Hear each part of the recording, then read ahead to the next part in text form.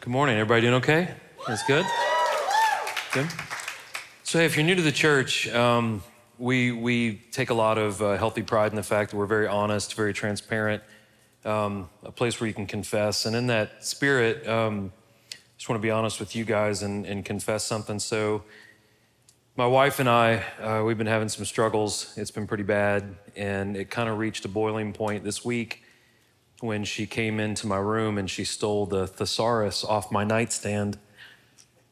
And I was stunned, shocked, appalled, aghast, bewildered. That's it. So a thesaurus is a book, and you look up words and it has synonyms for that word. I'm actually okay. My wife and I are fine, and the jokes don't get any better. So if you're new, the older I get, and I used to be an English teacher, so English jokes are just kind of funny, right? Apparently not. It didn't work at any of the services. Don't clap. That's just pity and patronizing at this point. Don't worry about it. So we happen to be doing our vision service this weekend. We do this a couple of times a year. We take a break from doing the verse-by-verse teaching. And I've been doing this church for 13 years now. We started it 13 years ago. We've always done a vision service. I actually went back and watched a couple of really old ones last night. They're all on the app. It's funny to go back and watch some of those from 10, 11 years ago. And we thought a budget of $12,000 a month was like, a big deal and stuff like that. And anyways, so the reason why we do these is we want to be transparent with the church, and we want to show you everything, not only that God is doing, but what we think God is going to do in the future through this church. And so what I started to say a minute ago is I've never felt as much weight doing this as I have this year. And maybe that's because of the state of the world. Maybe that's because this church is getting to do a lot of really phenomenal things right now. But I just felt like this came at a very timely place right now in our year. We'll start the book of Esther next weekend. We were going to start it this weekend, but I reversed it because I thought it'd be weird to interrupt Esther right after we started it and did an intro in chapter 1. So we'll get back to the verse-by-verse teaching next week. Well, I think we're doing the book of Ephesians after that, something about ease. And then I think at the beginning of next year, don't hold me to this yet, we're talking about the book of Exodus, which would take a long time, but that'll be fun until about mid-June, and you guys are like, we're still in Exodus. It'll take a whole year probably to work through that, but we're thinking about doing that. So this week, though, we're going to do a vision service. You should have got a notes handout.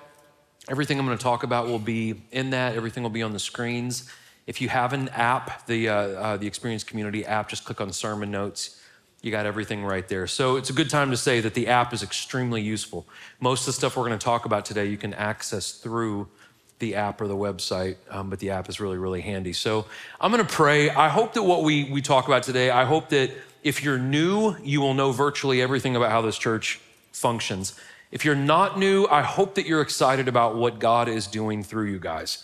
And that I hope you're excited about not only the rest of this year, but what 2023 is going to look like. So thank you for being here. And I know there's a couple more empty seats in here than normal today. It's because of the brutal Tennessee climate out there. It rained a little bit this morning. So as a pastor, sometimes it's easy to get cynical. When you go to Africa and you learn that people walk 7 miles through the mud to get to church 5 days a week, it can cause some cynicism when you're a pastor in the American church. So anyways, glad that you guys are here. No one should be offended because you're here. So anyways, let me pray. You're welcome to pray for me. Obviously, I need it. And we'll work through this vision service, and hopefully you'll be charged up by that, okay? Father, Lord, we love you. God, we thank you so much. Thank you, Lord, for everyone that's in this room this morning. God, as we talk about what you're doing, the wonderful things you're doing, the opportunities we have to get on board with what you're doing, I just pray that you bless our church. God, we have an absolutely wonderful body of believers, God. Lord, we don't just pray for our church, we pray for every church in our city. We pray for our other campuses and the churches in those cities. Pray for the great nonprofits and other churches around the world we get to work with. Lord, we love you. We thank you. We praise you, God. We pray all these things in your son's name, Lord, in Jesus' name. Amen. So we didn't always do a vision service. I didn't always have a vision statement. It was only like year 3, I think, that we started doing this. And when I first started this church, I had been hurt pretty bad by a church, and I was kind of anti anything too corporate-y or too business looking. But over time of studying the word of God and praying, and then you read through Proverbs and it says where there is no vision, the people perish. And I'm like, man, God, I should put something together that kind of helps show this church where they're going. And so this is what we came up with. Very, very simple, very straightforward, not anything crazy, unique or different.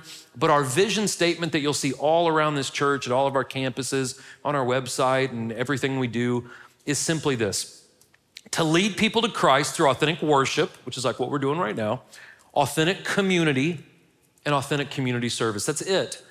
And all we're doing with that vision statement is we're basically plagiarizing God's vision statement. When Jesus was ascending into heaven, he had been crucified, resurrected, he was leaving, going back up to heaven in bodily form. Jesus at the end of Matthew looks at his disciples and he tells what is going to be the church, the vision that he has for the church.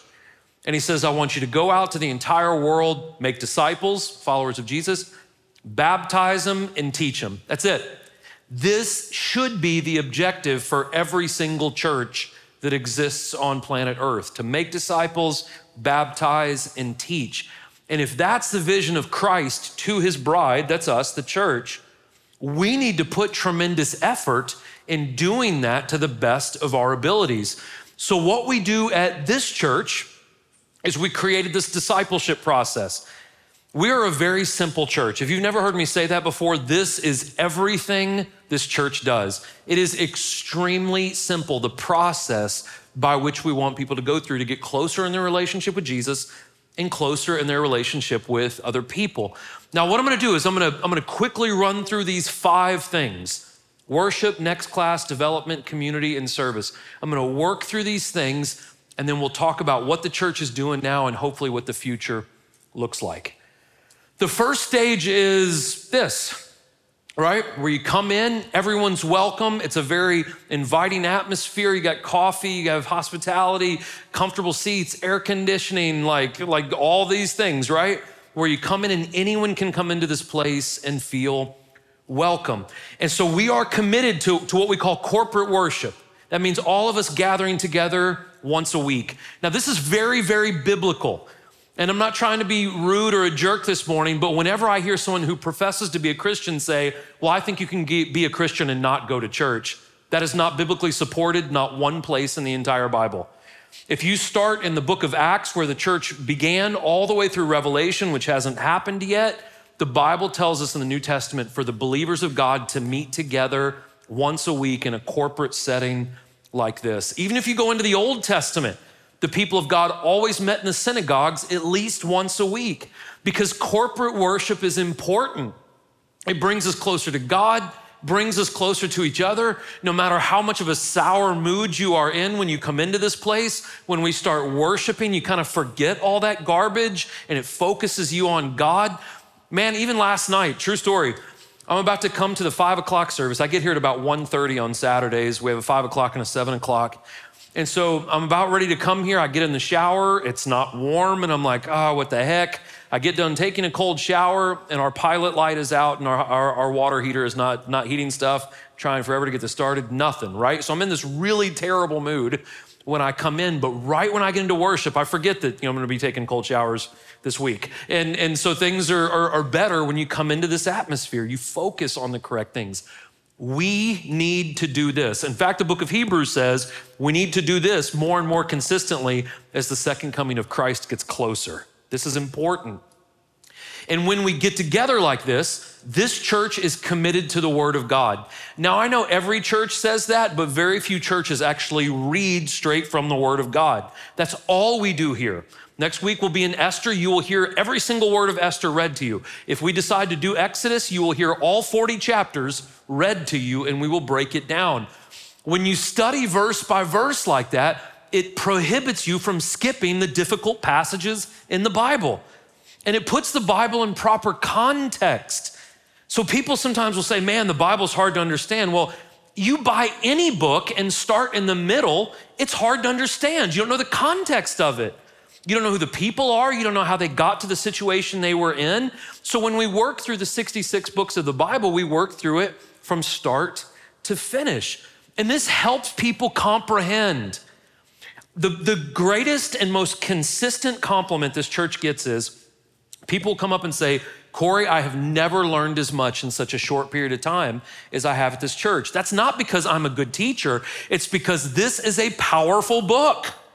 And when we just work through it, it works. It creates a love of the Word of God, and it grows Christians exponentially quicker. Now, at every one of our weekend services, we always do communion. Everyone is welcome to take communion at the end of this service as long as you've asked Jesus to forgive you. It brings every single service back to the cross and back to Jesus. We always have a pastor at the corner of the stage to answer any questions that anyone might have, whether they be non-believers or struggling believers. And we have prayer, people at the front. Every single service, all 4 services, every weekend, people appear at the front to pray with you. So hopefully you will move from just weekend services to eventually we will get you to a next class, which isn't much of a class. What you do is you come here. We usually do it the second Monday of every single month. We'll give you a tour around the building. I will tell you my personal story. We have pizza and coffee. It's a weird combination, but people seem to like it. And we'll have pizza and coffee. And this is my opportunity to get to know you, like personally get to know you. This is your opportunity to kind of get to know me, not just the guy on stage, but we can shake hands or hug, and you can ask any questions you want to ask. And it's just a really good kind of introduction to the church and our team, and it's just a good thing that you should do. And then from that next class, we hope that you get into our development classes. I need to meet this young lady. I like her. I saw this picture on Facebook. She has no shoes on, tattoos, and she's wearing a church shirt. We might be related, her and I'm not sure, but I really, really like her. So we want to make sure we get to the next stage, which is our development classes. We have a wonderful 7-week course, right? And all of these are free to go through. We provide everything for you. A 7-week course that is basically like an overview of the Christian faith. Basic Christian theology. And even if you've been a Christian for a long time though, this is a wonderful class to go through. You'll meet a lot of people, learn a lot of great things. We cover prayer and worship, the Bible, baptism, communion, the Trinity, the church, how to share your faith, what it actually means to be a disciple. From that, we try to encourage people to go through a class called Authentic Discipleship. It's a little bit more in depth. We wrote the curriculum for this as well. It's 12 weeks long, and it's basically taking everything from the first thing and teaching you how to go out and make more followers of Jesus, how to be a disciple maker, not just a follower of Jesus, but a maker of followers of Jesus. That's what that second class does. We also have things like Discovery Bible Study. So if you have our app on your phone, there's a thing called DBS on your phone, and it's basically a Bible study that you can do with anyone at any time, anywhere. If you pull out the phone, click on that, it will walk you through a Bible study with anyone at any time, anywhere. It's just a good little supplemental tool. We offer a class called Experience Finance. It's free. It's 5 weeks, talks about budgeting, talks about how to get out of debt, talks about how to use money in a way that honors God and is biblical. We have a free premarital class called Preparing for Marriage. Tim and Donna Ritchie, who've been married 40 plus years, they walk you through all the really uncomfortable, weird stuff, all this kind of thing that just get everything out on the table before you tie the knot and you can start off on a really healthy foot with your marriage. All these things are on the app, they're on the website. You can sign up for any of these. And we do them all multiple times a year, okay? 3 times a year at least with all these different programs. So worship next, the development classes, and then hopefully we will get you in some kind of community. Community is important because when you read the Bible, God himself is communal. Father, Son, Spirit. There's perfect community within God. And if we are made in the image of God, we are made to be communal. So one bad piece of theology is that you can be a Christian and not go to church. The Bible doesn't support that. Another one is when people go, well, it's just me and Jesus. It's not supposed to be just you and Jesus. That's why the Bible says it's not good that people be alone. We are meant to do this thing in community, because without community, it's virtually impossible to be held accountable. So what'll happen is someone won't come to church for 4 months, or they'll be in the hospital and they'll send a really nasty email to the church going, why did no one call me? And then we will look in to our database and say, well, you've never been to a next class, you've never been in a life group, you don't serve anywhere, and you don't consistently come. How are we to know that you haven't been here? How are we to know that you're in the hospital? Well, that's why I don't like those big churches. Listen, The average individual can only memorize the names of 120 people. So if you're expecting me to memorize all 5,000 people, it's not going to happen. It's not just a big church problem. Any church over about 125 people, the pastor cannot be connected to all those individuals. So you're gonna have to go to a really small, probably dying church if you want the pastor to call you every single time you miss church. That's not my job, right? But if you have a small group and you're not spiritually where you need to be, they're gonna notice. If you're in a small group and you end up in the hospital, you're gonna have a group of people who will know. They will get a hold of us. We will buy you a bunch of junk food and flowers that you probably shouldn't have in the hospital. We will do that for you, but we have to have that small group to let us know what's going on in your life. It's in small groups that you can actually discuss what the word says. It's where you create friendships. It's where you create mentorships. It's where you find support, right? So all throughout the New Testament, Christians met in church on the weekends and they met in each other's homes throughout the week, right? Small groups are not a new thing. They've been around for 2,000 years. In our small groups, we want to be intentional. What that means is this: we don't want you to just start a small group so you can create a clique and not talk to anybody. We want you to invite your neighbors. We want you to invite your friends. We want groups to continually be healthy and grow so they have to multiply, and there can be more and more and more groups so we can disciple people, reach people. If you're interested in getting in a group or maybe even eventually leading a group, email us, lifegroups@experiencecc.com. We'll get you plugged in, we'll get you trained, okay? And so after that, we eventually want everyone in our church to serve in some capacity. That can either be inside the church or outside of the church. We do a lot of stuff in our community. This church has several different things that we have started and some that we partner with. At our 9 o'clock service, we have a ministry that feeds the homeless called 5,000 that works through Journey Home. We have another homeless ministry called Stepping Stones that specifically works for women and children who are homeless. We actually house those women and children in this building 2 weekends a month, and we do a lot of work with them. We have a wonderful ministry called Embrace Grace that works with either women who have had abortions or who have had unintended pregnancies, and they're gonna keep the child, so we build a support system around them and help them. This is our church's very gracious and Christ-like way of dealing with unintended or unwanted pregnancies. We have a great ministry called Bar Ministry. It's a good one. We've been doing this for about 12 years. We have a hot dog stand that we set up every single Friday on the square, because on the square there's a lot of bars. Eventually it's just gonna be bars and lawyers on the squares, and that, I guess, works out well for the lawyers. But anyways, so we set up a hot dog stand on the square and we give out hundreds of free hot dogs every single Friday night when people come out of the bars. You say, well, that doesn't sound very spiritual. Well, if you're around drunk people long enough, God typically comes up, right?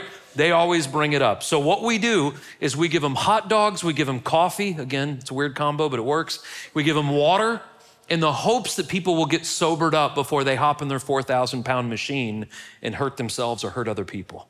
So we talk to them, we try to get them to sober. If they're not sober enough, we'll get them a cab, we'll get them an Uber, we'll do something like that, okay? We have another ministry called Reclaimed that works with people who are incarcerated at 940, both men and women. We do Bible studies, we walk with them. We'd love for you to get involved in that. And then of course, we partner with literally dozens of nonprofits in this town, not just financially. We want to get you plugged in, serving those different nonprofits. That's outside. And then of course, we have all kinds of volunteer opportunities inside. If you've been coming to this church for any length of time, we always need help with parking. We'll give you a really cool, stylish orange vest. We'll give you this little thing that looks like a lightsaber to point people where their cars are. This is where people are usually their most Christ-like, when they're coming in and out of crowded parking lots. So we'd like you to be involved with that. That was passive-aggressive, wasn't it? In all actuality, you can almost see the Holy Spirit departing cars in between the 9 and 11, because parking is such an ordeal here. But we need help with parking. We need help with hospitality. People are on their best during hospitality. You come in here, you get a free cup of coffee. That's when everyone is smiling and happy. Holy Spirit returns back to all of us at that point. We always need help with children. This campus has somewhere in the neighborhood of 1,300 or 1,400 children here every single weekend. I've taught the book of Song of Solomon twice here, and you guys were obviously listening during that book of the Bible. We have lots of children. We have lots of babies in the nursery. If you've never read Song of Solomon, it's about sex. And we have lots of babies. It's 11 o'clock, man. I'm almost out of here, guys, and I'm gonna go home and take a nap. We need lots of help in the nursery. We need help with Emerge. If you're not familiar with Emerge, we're one of the few churches in the state of Tennessee that has a special needs ministry of this size and of this caliber. Right now, we work with about 70 families that have children who have special needs. We have 2 sensory rooms. It's a one-on-one volunteer to child buddy system. So we can only grow that ministry as much as we have volunteers. And so this has been a huge ministry. We do it at all 4 services. We started doing it at several of our services and Emerge for special needs with adults with special needs. And so if you want to get involved with that as well, we need help. We always need help with production. We need help with the medical team. We have a medical team at all 4 campuses in case someone passes out or has chest pains or whatever the case may be. There's medical teams in the building at all 4 services. There's tons of opportunities for you to serve. We will never say no, regardless of where you want to serve, because we always need more help, okay? So that's our 5-step process. On top of that 5-step process, something that we believe very strongly in is missions. And this doesn't just mean foreign missions. This means right here in our city, our nation, and then of course, the world. When it comes to Tennessee, of course, in Rutherford County, we have this church. We started it in 2009. In Cannon County, we have a church in Woodbury. We started in 2017. And now in Bedford County, we have a church right off the square in Shelbyville. We started that last year. And what we are doing now to try to reach as many people in Tennessee as possible is we have a thing called the Ministers in Training Program, where we bring in residential interns, right? They're here all the time. We are training them up in the hopes of them going out and planting more churches all over the state of Tennessee.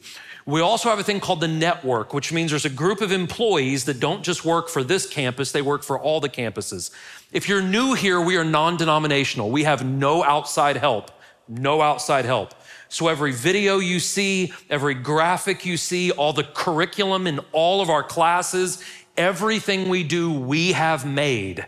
We have printed it all. We have proofread it all. We have written the content. We've made the images. Everything is made in-house. So we have a group of employees that make all this for all the campuses. So we can continue to plant more churches, but we don't really have to hire a bunch of duplicate people. One group of people can make all the content for all the different campuses. That's how we're ministering to Tennessee. We are also doing work outside of Tennessee in the United States. There's a big misconception. Whenever people talk about missions, they say, well, we got to send people overseas. Man, Christianity is absolutely dying right here in the United States. If Burlington, Vermont, we've been working with a church up there for about 6-7 years now. Burlington, Vermont, and San Francisco usually tie for the least unchurched area in the nation. Burlington, Vermont's 1 or 2% of the population claims to be Christian.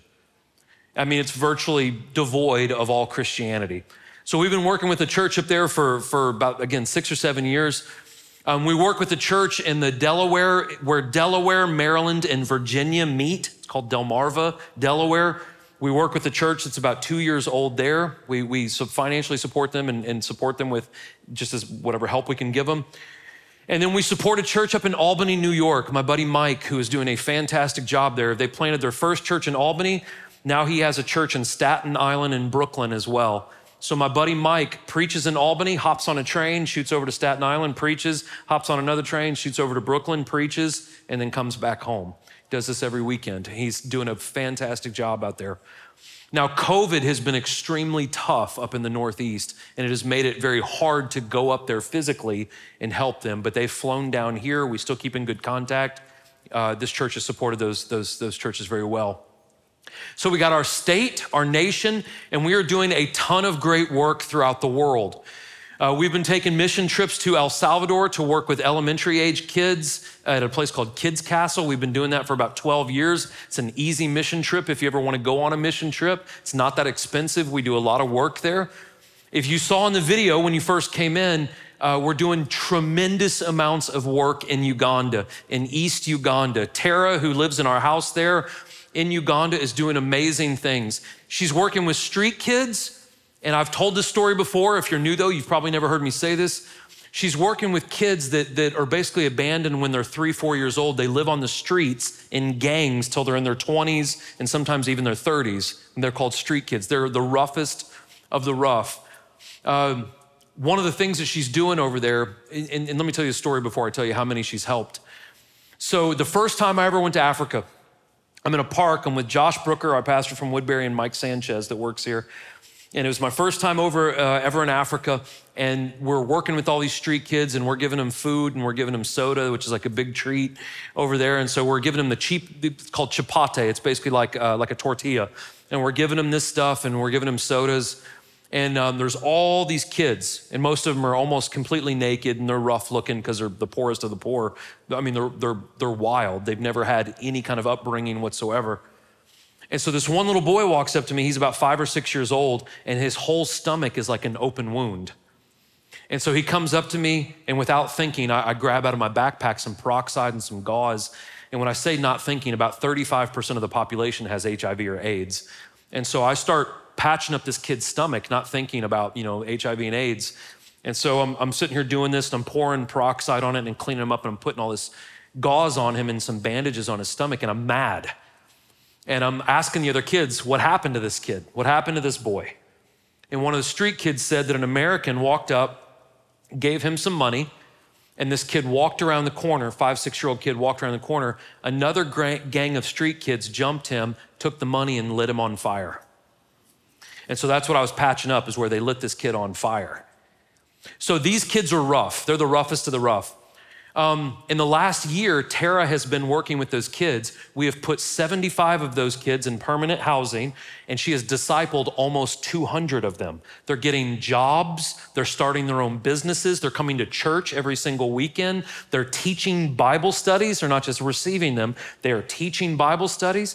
She is going out on the islands of Lake Victoria, and we're teaching the same Following Jesus class that you guys have. We have translated it to Lugandan, that's the Ugandan language, and they're teaching that Following Jesus class. We're providing them with Bibles. We're doing amazing stuff over there. We have a couple that comes to church here that lives in Southeast Asia. They come over here, and when they're in town, this is their church home. Becky and Topher King, they set up radio stations on the border of hostile nations where reading the Bible or owning a Bible is illegal. And they set up radio stations, and they have people reading the Bible straight through 24/7 over secret radio waves in areas like North Korea and places like that, so people can hear the gospel. We work with the Eastern European Mission. Last year, this church provided over 40,000 Bibles for kids in schools in Russia and Ukraine. We did that last year, and the vice president of this organization comes to church here. We support a young couple that comes here when they're not in Haiti. They do a big ministry in Haiti, and Haiti may be the roughest nation on planet Earth. We have just started doing stuff in Cairo, Egypt with Brian and Maggot, who is actually Egyptian. And hopefully in the future, we'll be doing mission trips over to Cairo, working with people in Egypt as well. So that's what's happening around the world. So here's the thing. All the stuff that I have told you about up to this point is all fantastic. I think it's what God wants us to do. I think this church is honoring the Great Commission to disciple, baptize, and teach. We're benevolent, we're gracious, all that. And because of that, God has put a really wonderful problem on this church. The wonderful problem is this: we are growing rapidly, very, very rapidly. So we're seeing rapid growth at all 3 of our campuses, but this campus in particular, it's starting to get a little tight. And I'm gonna tell you, a lot of things don't keep me up at night, but I'll tell you what keeps me up at night right now. The possibility that someone would not get to hear the gospel because we don't have a parking space or a chair. That really, really, really, really, really bothers me. And so again, I know it's a little thinner this morning, but last week or 2 weeks ago, just at the 9 o'clock, we had 1,300 chairs and 1,250 of them were full. At the 9 o'clock, I mean, it was uncomfortable. Right now, between our 3 campuses, we have about 5,750 people coming on average between those 3 campuses. This campus alone is almost 5,000 of that. We have 4,900 just at this campus. And again, it's starting to get a little bit tight. So we don't have a ton of space.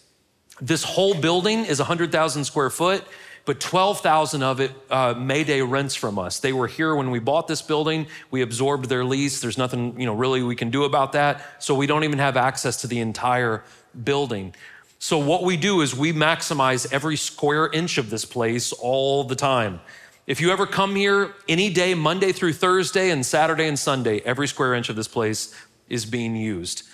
So what we're gonna do is this wall right here in the next couple of weeks, hopefully, is gonna come out. That'll give us about 150 more chairs and over 4 services. That'll open up a little bit more space, right? So we'll open up some space there. We're adding more chairs. We added in about 150 more chairs in the last couple of weeks. You probably didn't notice, or maybe you did, that the aisles are a little bit thinner. We're gonna keep moving you guys closer, about 3/8 of an inch closer every week.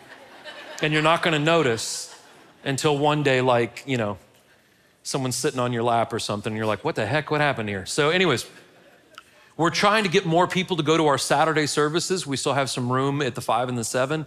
We're trying to get people to move over that way. And we do not know if and when this is ever going to happen, but we are praying and thinking about, do we do a second campus in Rutherford County or in Murfreesboro? We're thinking about that. I don't know what that's gonna shape up and look like. I'm gonna tell you what it will never be. You will never go to an experienced community church where there's a live worship band and then a screen comes down and then I'm on a screen.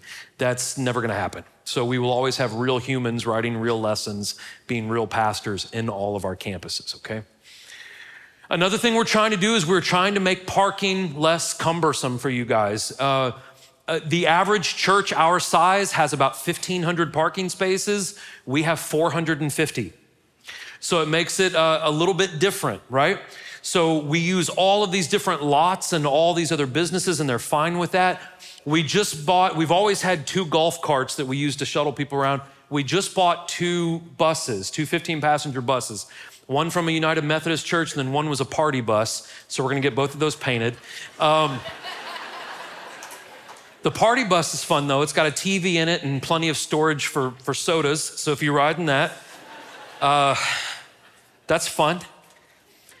But we're trying to pick you up at your spots, shuttle you in the building as quickly as possible. Here's the other thing. If you go down Park Avenue here, and if you park at those factories way down there, we actually measured it out. The distance is no further than most churches if you're parking in the furthest parking spot. So it just looks a little bit different. We just have more scenery to look at when you're walking from those spots to our building, but we're doing our best. When I tell you we're doing our best, we created this just for our internal use. So the blue area is our actual parking. Everything else we don't own, but people park there and we shuttle people around and we pick them up. It's like Disney World, right?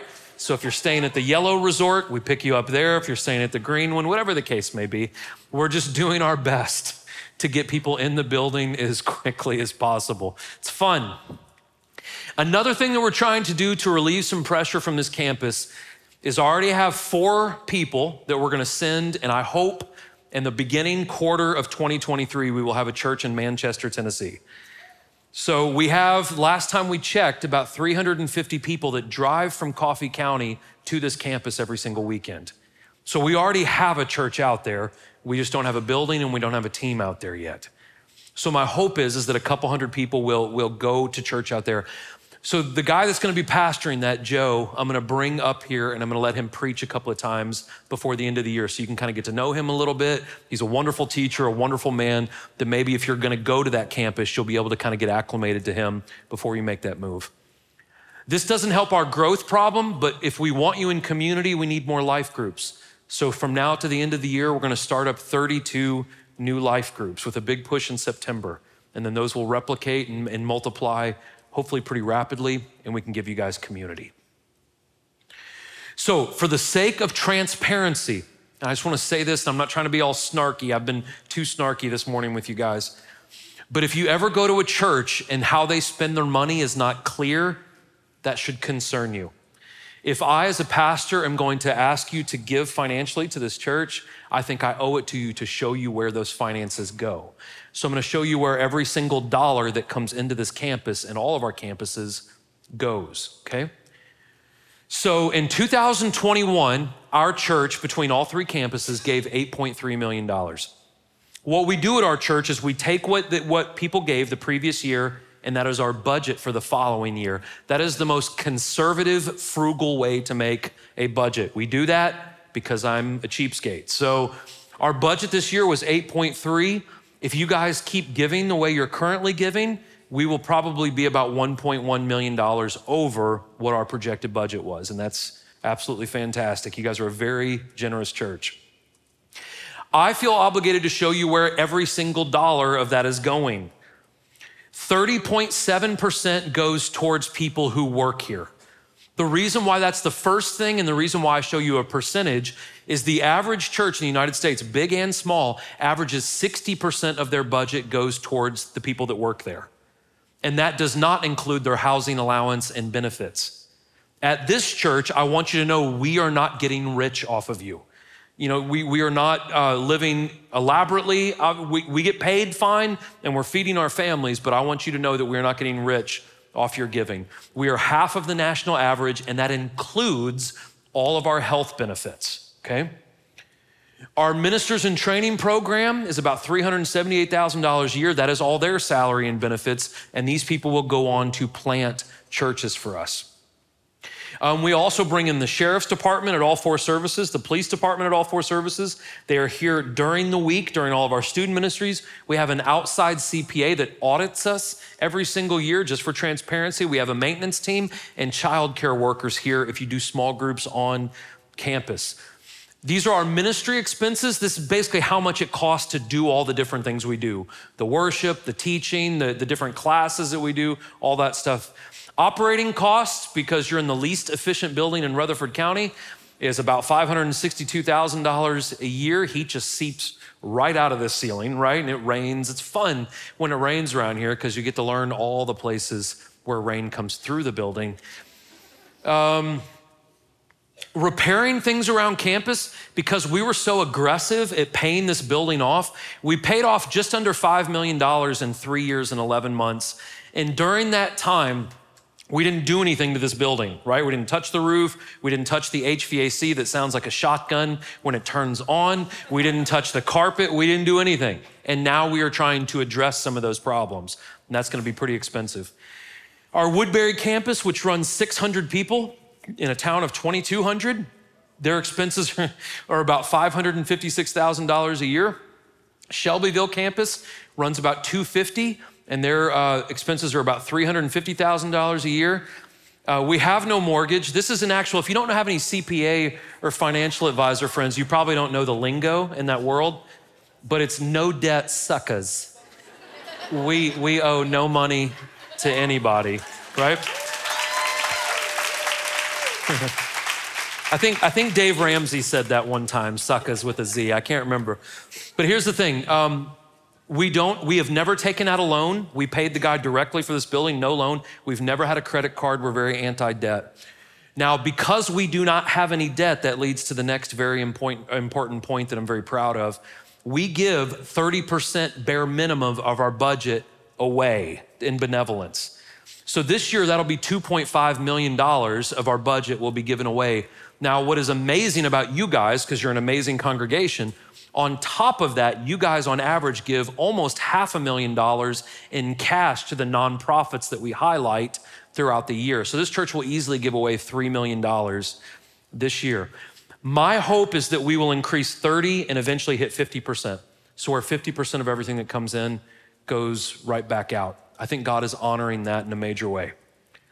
Now, in saying all that, I do want to let you know there are some huge financial hills that we need to climb if we're going to continue to grow. The biggest one is there's property right behind this building back here. There's 3 acres and 2 buildings back here. I would absolutely love to purchase those buildings and that acreage back there. We'll keep the buildings. There's actually a guy that comes to church here, Gabriel, that does a jiu-jitsu studio back there. We would keep that in there, but use the rest of it for ministry and make a wonderful parking lot back there. But that's $3 million that we don't have. We also are going to create more parking on this side. There's a little bit of green space, a little sliver still over there. We'll make that into more parking. It's extremely expensive because we have to do it with those pavers, and that'll be about $150,000. And then as we continue to plant more churches, I'm not gonna take a loan out to buy buildings. We're either gonna rent or we're gonna pay cash. Like when we started the Woodbury campus, I took a check and wrote a check for $190,000 for the property there. That's just what we do. We're not gonna go into debt to do this, so we have to have that money set back. These are the financial hurdles, if you will, that we're kind of facing as a church. Now, when it comes to finances, I also wanna tell you this, and this is the last slide on finances. I do not know who gives at this church. I don't want to know who gives at this church. The only people that I will ever check to see if they give faithfully to this church are our elders, because they make financial decisions, and the people that work at this church. And the reason why I check, if you get hired at this church, when you sign your papers to get hired, one of the things it says is that you will give 10% of your income back to the mission and vision of this church. Here's the reason why that's a big deal to us if you work here. If you guys pay for my health insurance, you pay for me to buy food for my family. If your gracious giving is going to supply us, right, and to help us, we that work here are going to give at least as much as you guys give, if not more, back to the church. That's only the right thing to do. So whether you believe tithing, giving 10% of your income, is biblical or not, I do believe it's biblical, but if you disagree with me on that, that's fine. It is impossible to argue that the gospel can advance without us being generous with our finances. It cannot. We can't plant churches, we can't do missions work, we can't feed the poor, we can't clothe the naked, we can't do any of that unless we are financially committed to the vision of God. So what does our future look like? I hope this is not anticlimactic to you. Simply put, we just want people to know Jesus Christ. That's it. Right now, Murfreesboro is the second fastest growing city in Tennessee behind Nashville. If we keep growing at the rate we are growing in the next 2 to 4 years, Murfreesboro will be bigger than Knoxville. It will be bigger than Chattanooga. It will go Nashville, Memphis, Murfreesboro. We're growing at an extremely rapid pace. So we have to continue to reach this rapidly growing city by teaching the word, serving our community, and just making more disciples of Jesus. It's not just Murfreesboro though, this whole state is growing. Everyone is moving to Tennessee, it seems. And if they don't move to an area like Murfreesboro, they are moving to places like Woodbury, Shelbyville, Manchester. They're less congested, it's a little bit cheaper to live. So areas like Woodbury are actually starting to blow up a little bit. And so we need to reach those areas as well. So plant as many churches in as many counties as quickly as we can. That's what we're trying to do. We are also seeing a decline of Christianity in the United States. And so again, people always talk about, well, we need to do missions on the other side of the world. We need to do missions in New England. We need to do missions in the Northwest. There are less percentage-wise Christians in those areas than virtually anywhere else in the world. So we need to reach our nation. So we want to continue to support churches in these areas where it's tough. And we need to keep reaching new countries, new parts of the world with mission trips, full-time missionaries, and just giving them money so they can work in the areas that they are in. So what now?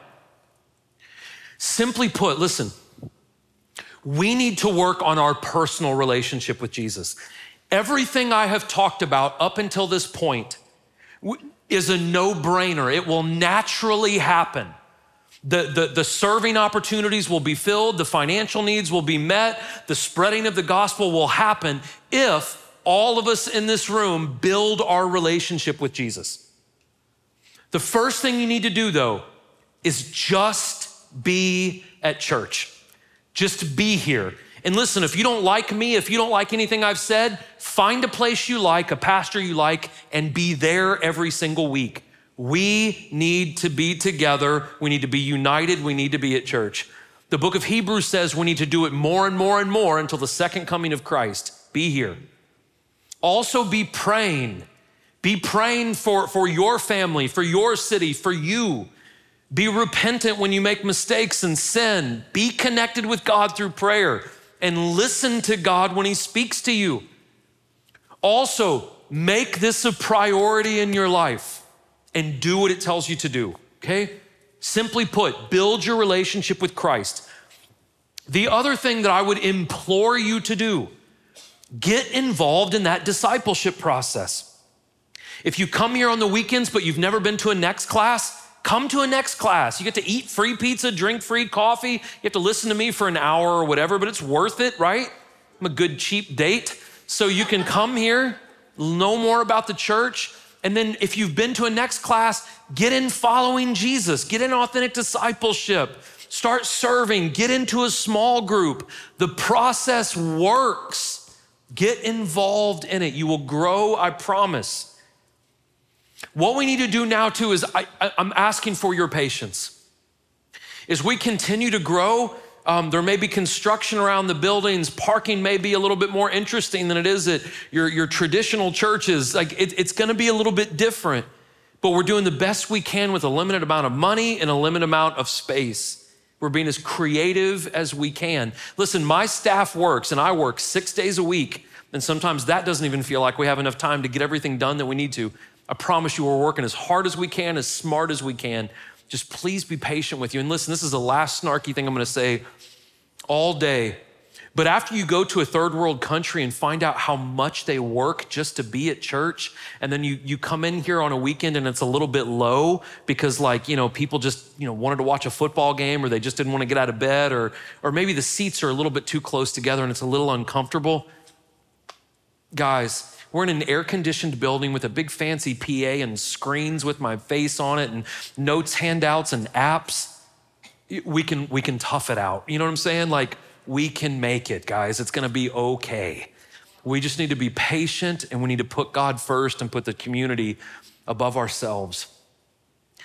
If we're gonna reach our city and beyond, again, we have to be praying for our city. It does very little good to hop on social media and just bash Murfreesboro all the time. Pray for Murfreesboro. Get to know people in our city. Share the gospel with people. Pray for the leadership of our city, the school teachers in our city, the first responders in our city. So last week I get a text, and I'm not trying to boast on this. I think it's kind of a funny story. So I get a text last week from the mayor of Murfreesboro, Shane, who comes to church here. And he said, hey, would you be willing to pray at City Hall for all the recently elected people who are going into their different positions, school board and commissioner, and he just got reelected as mayor, all this stuff. He goes, would you be willing to pray for that? And I was like, well, sure, I'm very honored. Wow, what a nice thing to ask me to do. Thank you, I'd love to do that. And then about a minute later, he was serious as could be, he goes, and can you wear shoes? And I said, for you, yes, I'll wear shoes. I may even slip on a collared shirt. I just might blow everyone's mind. So here's the thing. This church, I just need your commitment. Man, guys, the local church is the hope of the city. I'm not talking about just of Murfreesboro. Every city on planet Earth is the local church. That is the hope of the city. Well, I thought we are the ambassadors of God. We are the hands and feet of God. We are Christ on earth until Christ comes back. That's what we are. We are his bride. We are the voice of God on this earth until he comes back. Jesus says you are the salt and the light. You are a light not meant to be hidden, but to be uncovered and bright so the whole city can be illuminated. What do we need to do? Be here, listen, not only be here mentally and spiritually. Be present. When we get into the book of Esther, don't just come, buy a Bible or get the Bible on your phone or download the app. Listen, apply those things. On a selfish level, let me tell you this, the world is insane out there. There's plenty of problems and stress and anxiety waiting for you out there. Come into this place and let this be a sanctuary. Be poured into. Take a breath. Worship. Be around other people. Be filled up. Take advantage of this. Find community. Don't do this alone. We are not meant to do this alone. Find some friends. Find some brothers, some sisters. Be generous with your giving. Again, I will not know if you give or not, but if we are going to advance the gospel, feed the poor, help those who are in prison, start churches, do missions work, we need people to be gracious. On a side note, listen, if you will trust God with your money, I give you my word God will always make sure that you make ends meet. He will always take care of you. I give you my word. And listen, serve, because serving changes our heart, and it is the heart of Christ to serve. Jesus said, I didn't come here to be served. I came here to serve. And when we serve people, we're being Christ-like. Here's the thing, last point. Your life is not going to be changed by a bigger, more elaborate, pretty, more technologically advanced building. That is not going to change your life.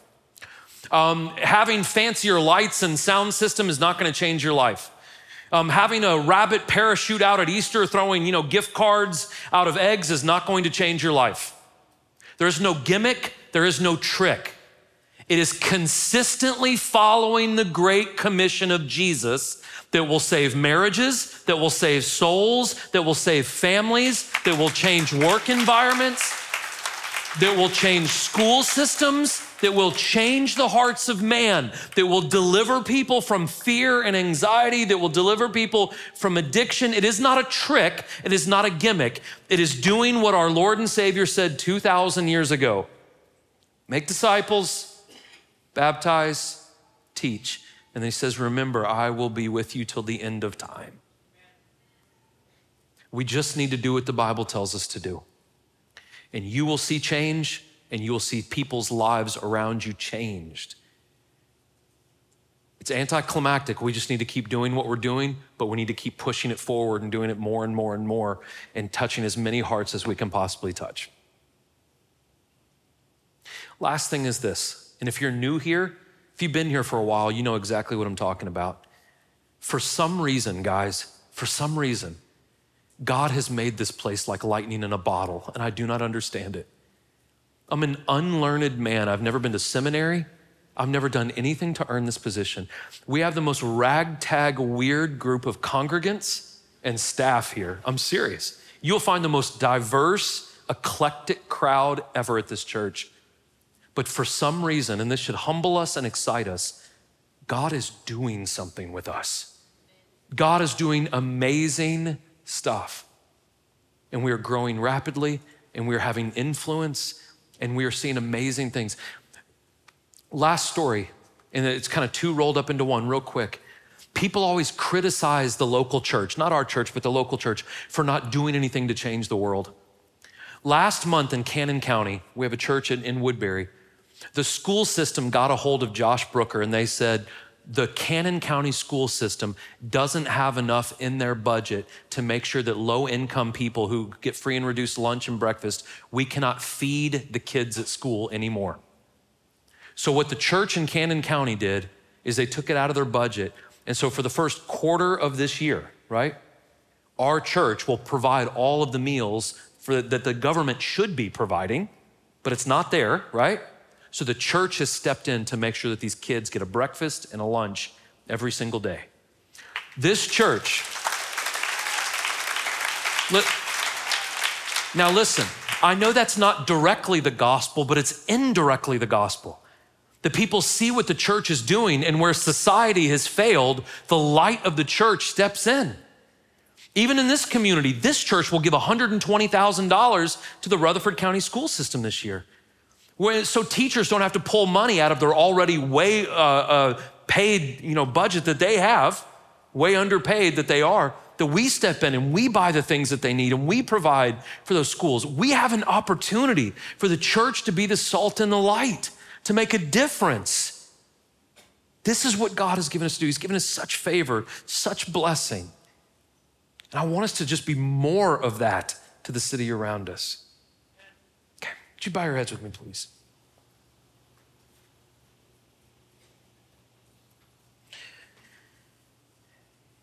If you are in this room and maybe you are not a believer, maybe you're a new believer, or maybe you just have questions. Up here on my right, your left, Pastor Greg is up here on the corner of the stage. If you want to ask him anything, you're welcome to ask him anything you want. We're not offended by questions. So if you want to ask him anything, you're welcome to do so. We also have men and women on both sides of the stage. If you need prayer for anything in your life, anything, please come up here and let one of these men or women pray with you, okay? The last thing is, all the way around this room, and if you're sitting in the middle on these posts in the middle, there's disposable communion. But everywhere where you see a lamp on a table or on these 4 posts in the middle, there's bread and wine that represents the body and blood of Jesus Christ.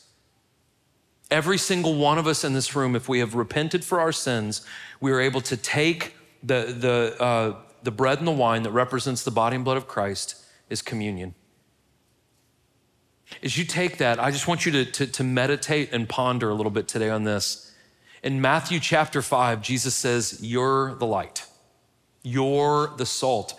We have a tremendous responsibility put on us as the church to make an impact in our community, but we're not doing that alone. We have the Holy Spirit of God with us. We're equipped. We can do this, okay? Father, Lord, I love you. God, I thank you. Thank you so much, Lord, for everyone in this room. I thank you for this body of believers. I thank you, God, for the opportunities we've had in our community. Lord, keep us humble, God. Keep us tied to you, Lord. Keep us focused on what you want us to be focused on, Lord. Make us loving people, God, hardworking servants, Lord God, generous givers, Lord. Just keep your hand on us, Father. We love you. We thank you. We praise you. Keep your hand on everyone in this room, Lord, until we meet again. In Jesus' name, amen. Love you guys. God bless you guys. I hope you have a good rest of your Sunday.